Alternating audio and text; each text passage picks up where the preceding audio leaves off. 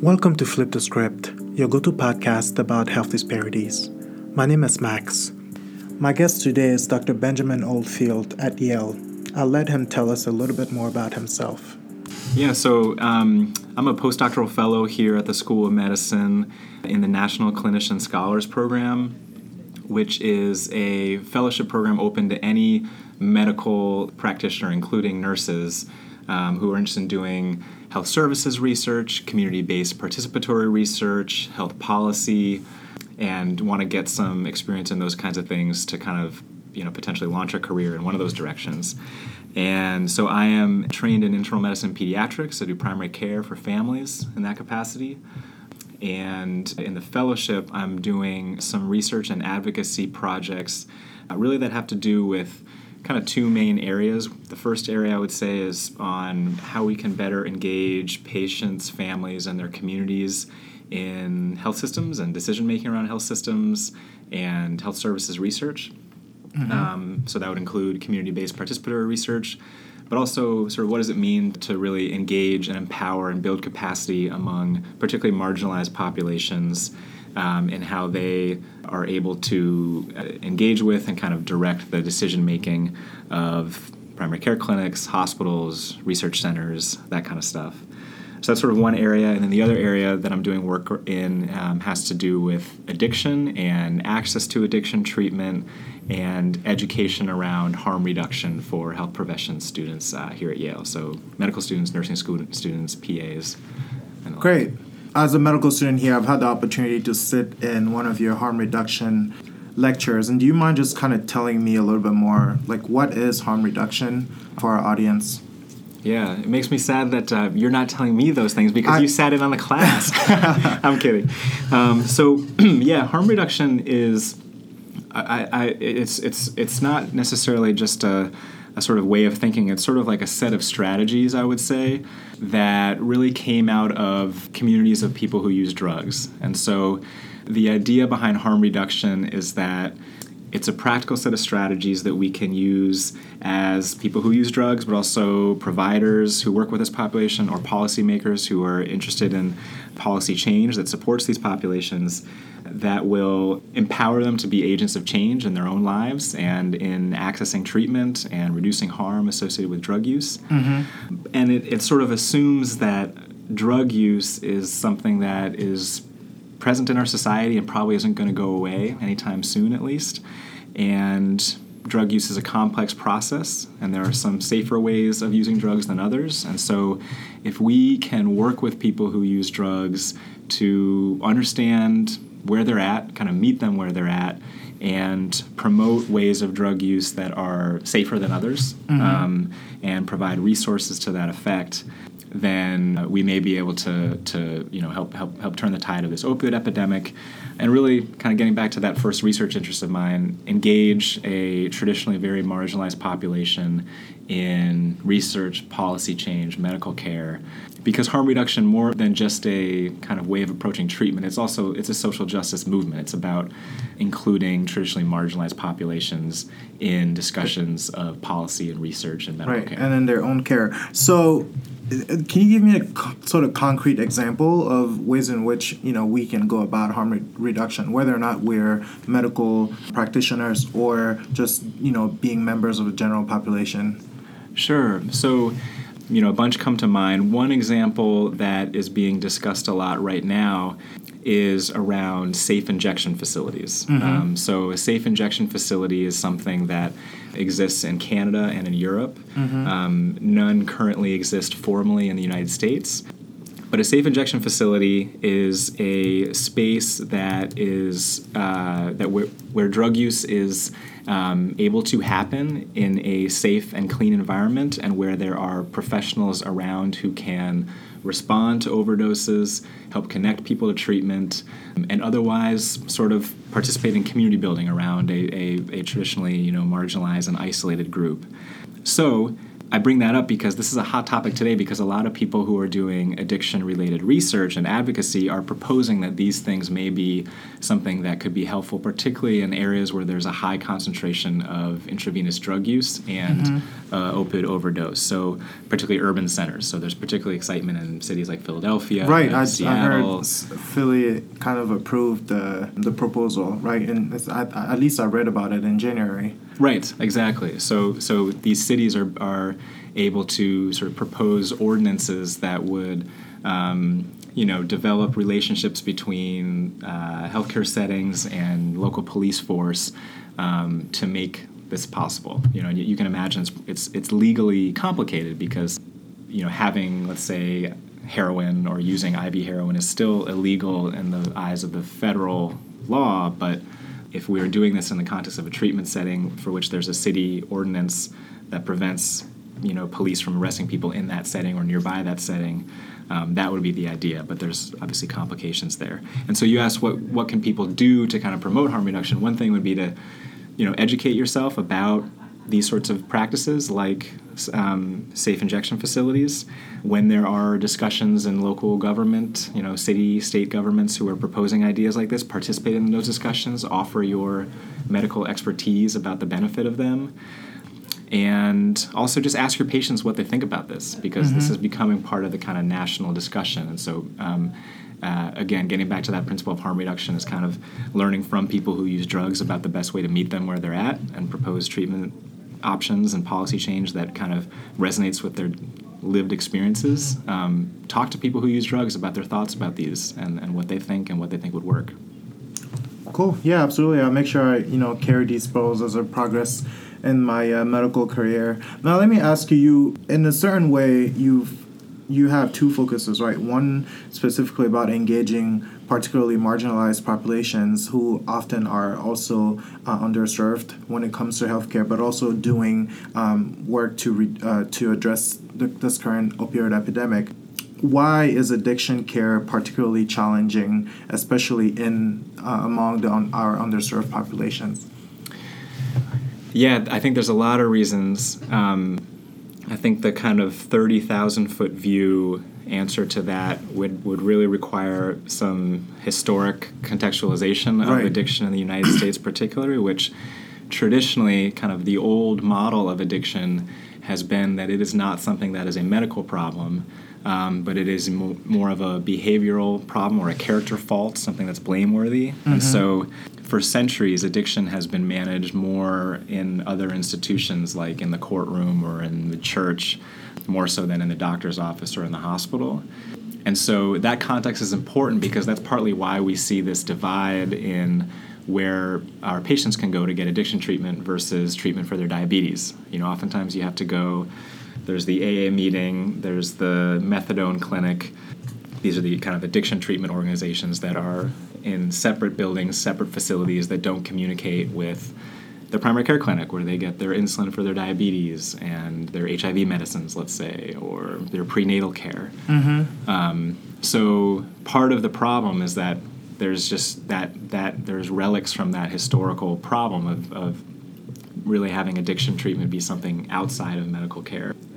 I think that doesn't explain fully the problem, though, because there's also just really still a lot of active stigma and discrimination against people who use drugs. And there's all kinds of reasons for why that is, but I think, even people who, know a lot of the science of addiction and are trained in the finest, medical institutions and still harbor a lot of implicit prejudices and biases against people who use drugs. I think that idea that it's their fault, they are blameworthy, they're doing this to themselves, that can really kind of obstruct what should be a therapeutic alliance between a patient and a provider.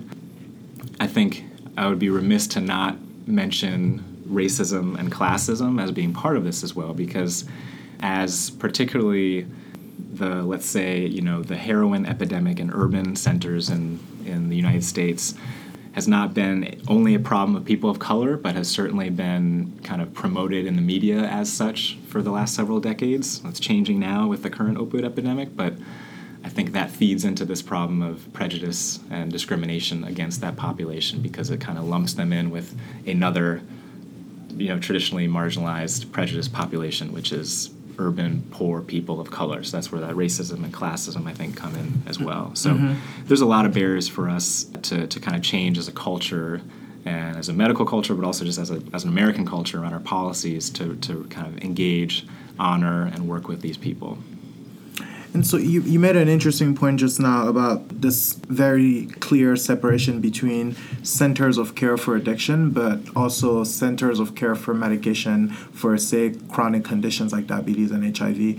And I can imagine that there are people who have to go to both, right? So people who have diabetes or people who carry a diagnosis of HIV aren't immune from addiction issues. So I'm curious how your work specifically sort of targets addressing the same issue of addiction treatment, but especially for those individuals who not only deal with addiction, but also are sort of concomitantly being treated for, say, HIV.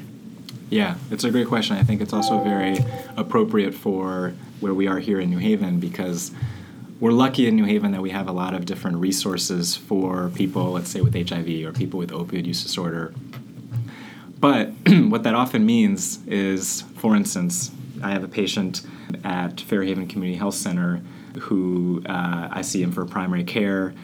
He also gets his HIV care at Fairhaven. He has been to 3 different methadone clinics in the city. He speaks Spanish, and so he has to go to a different Spanish-speaking focused psychiatric center for his psychiatric care.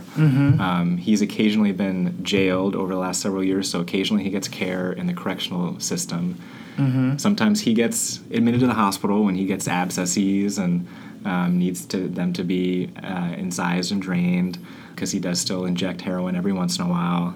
And then he also goes to the community care van for clean needles occasionally. So this is one individual who is basically going to, I don't know how many institutions I just named, but somewhere between 5 and 10 medical institutions in a small city to get the evidence-based care that he needs.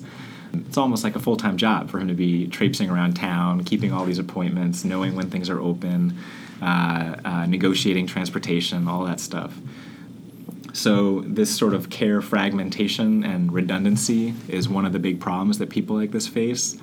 So one solution would be, can we integrate that care better? So could we think of the Federally Qualified Health Center truly as a medical home for patients like the one I just explained, where he could get, for instance, his clean syringes, his HIV meds, his treatment for opioid use disorder, whether it's methadone or buprenorphine or naltrexone, his psychiatric care. A real medical home would have all those things for this patient and this population in one setting. I don't think that works for everybody. Some people do prefer to have their care a little bit separated out. But for the most part, I think that would save our system a lot of redundancy and just make more sense for patients if we can actually coordinate their care and integrate it better in one single institution. Yeah, I really appreciate this sort of notion of engaging and integrating people's care such that it just kind of makes it simpler for them to access all the facilities that they need to access to get their care. And also it probably keeps them more engaged with the healthcare system overall, right? Yeah, I think that's true. I think, again, not for everybody, because integrating care, I don't think it's sort of a one-size-fits-all for all patients, but I think if we can demonstrate that we are seeing the whole patient and we want to reach out and help the whole patient in our healthcare institutions, particularly ones that think of themselves as primary care centers, patient-centered medical homes. It just seems it makes sense that we should be thoughtful as much about the addiction and the schizophrenia as we are about the diabetes and the toe infection. It should all be there should all be kind of initial points of contact and initial care plans that can be initiated in one setting, I think. Absolutely, that makes sense. And I have one more question for you, and this may turn into multiple questions, but what are some ways that you have found that work in terms of getting your patients more engaged in both in their care but also generally in the relationship that you have with them as a provider? Yeah, good question. I think one thing that I've been looking into recently is the evidence around community advisory boards and what we call at Yale New Haven Hospital patient and family advisory councils, or PFACs. So these are organizations of patients or family members of patients, basically people who use services at, let's say, Yale New Haven Hospital, who come together on a regular basis and advise the health system in some capacity.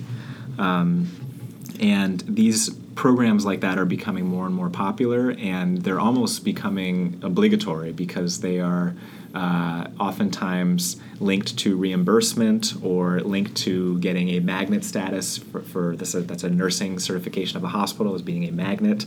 Oftentimes demonstrating that you are engaging patients somehow is an important prerequisite for funding, awards, whatever it might be. And so these things are popping up all over the place, but they're not necessarily doing so in an evidence-based way yet. And so I've spent time on the Patient Family Advisory Council at the hospital and did a systematic review of patients, community advisory boards and PFACs, Patient Family Advisory Councils, to try to get a sense of sort of what are best practices, how can we engage patients in that way, what works, what doesn't.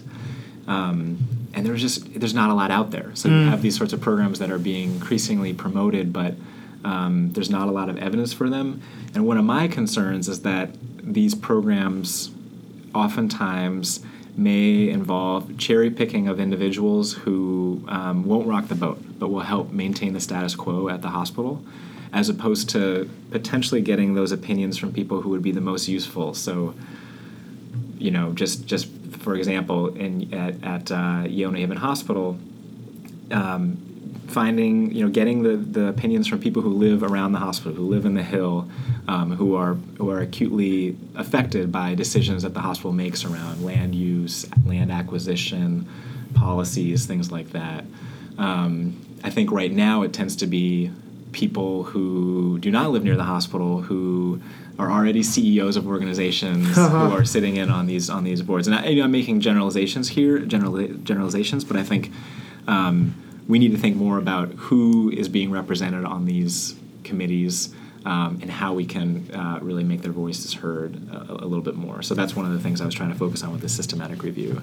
Absolutely. That's great. And then on the sort of interpersonal physician-patient relationship front, I just read a piece you wrote recently in JAMA about your connecting with a teenage patient through music. Do you mind telling us just a tiny bit about that interaction and how you think physicians overall can take that and integrate such practices in their day-to-day? Yeah.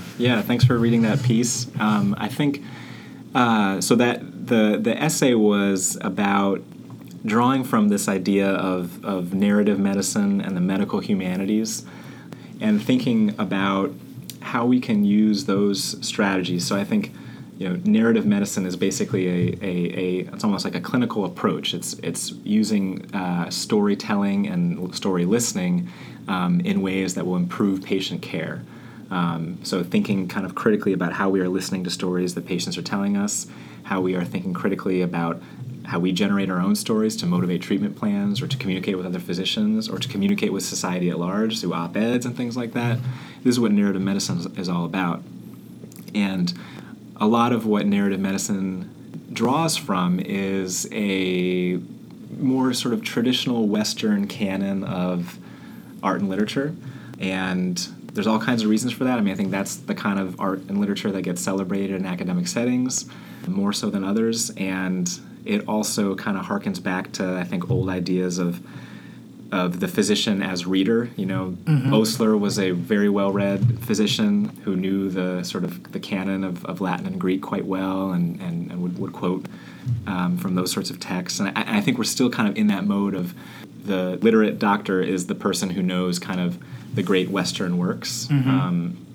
And for sure not across the board, but the majority of the time, I think narrative medicine programs are focusing on the works of Henry James and the poetry of Emily Dickinson. And what I was trying to get at in this essay is that if we're trying to use arts and literature to better understand our work and our relationships with our patients, if we're just kind of reading and talking about the kind of art and literature that we as a professional class of physicians enjoy, we may be missing a big part of the picture, which is what about the arts, the libraries of arts and culture and literature that our patients are consuming and talking about on a daily basis.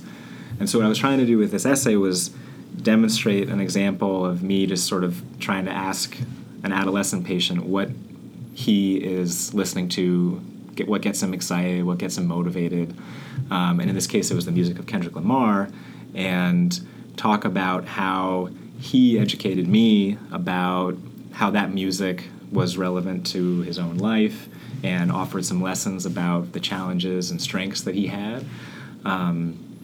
And so my hope was to use that as an example, not to say that hip-hop music is kind of is all wonderful and is the answer to the problems of not communicating well with patients, but that asking the question of what arts and literature is important to patients can be an important starting point to communicating better with them. And so I think in some ways I was trying to get back to this idea of health literacy, because in that situation with that adolescent patient, I felt like there was a mutual health literacy that was happening because we were communicating about his health, and I was using my expertise as a physician to help him understand his risks and his assets.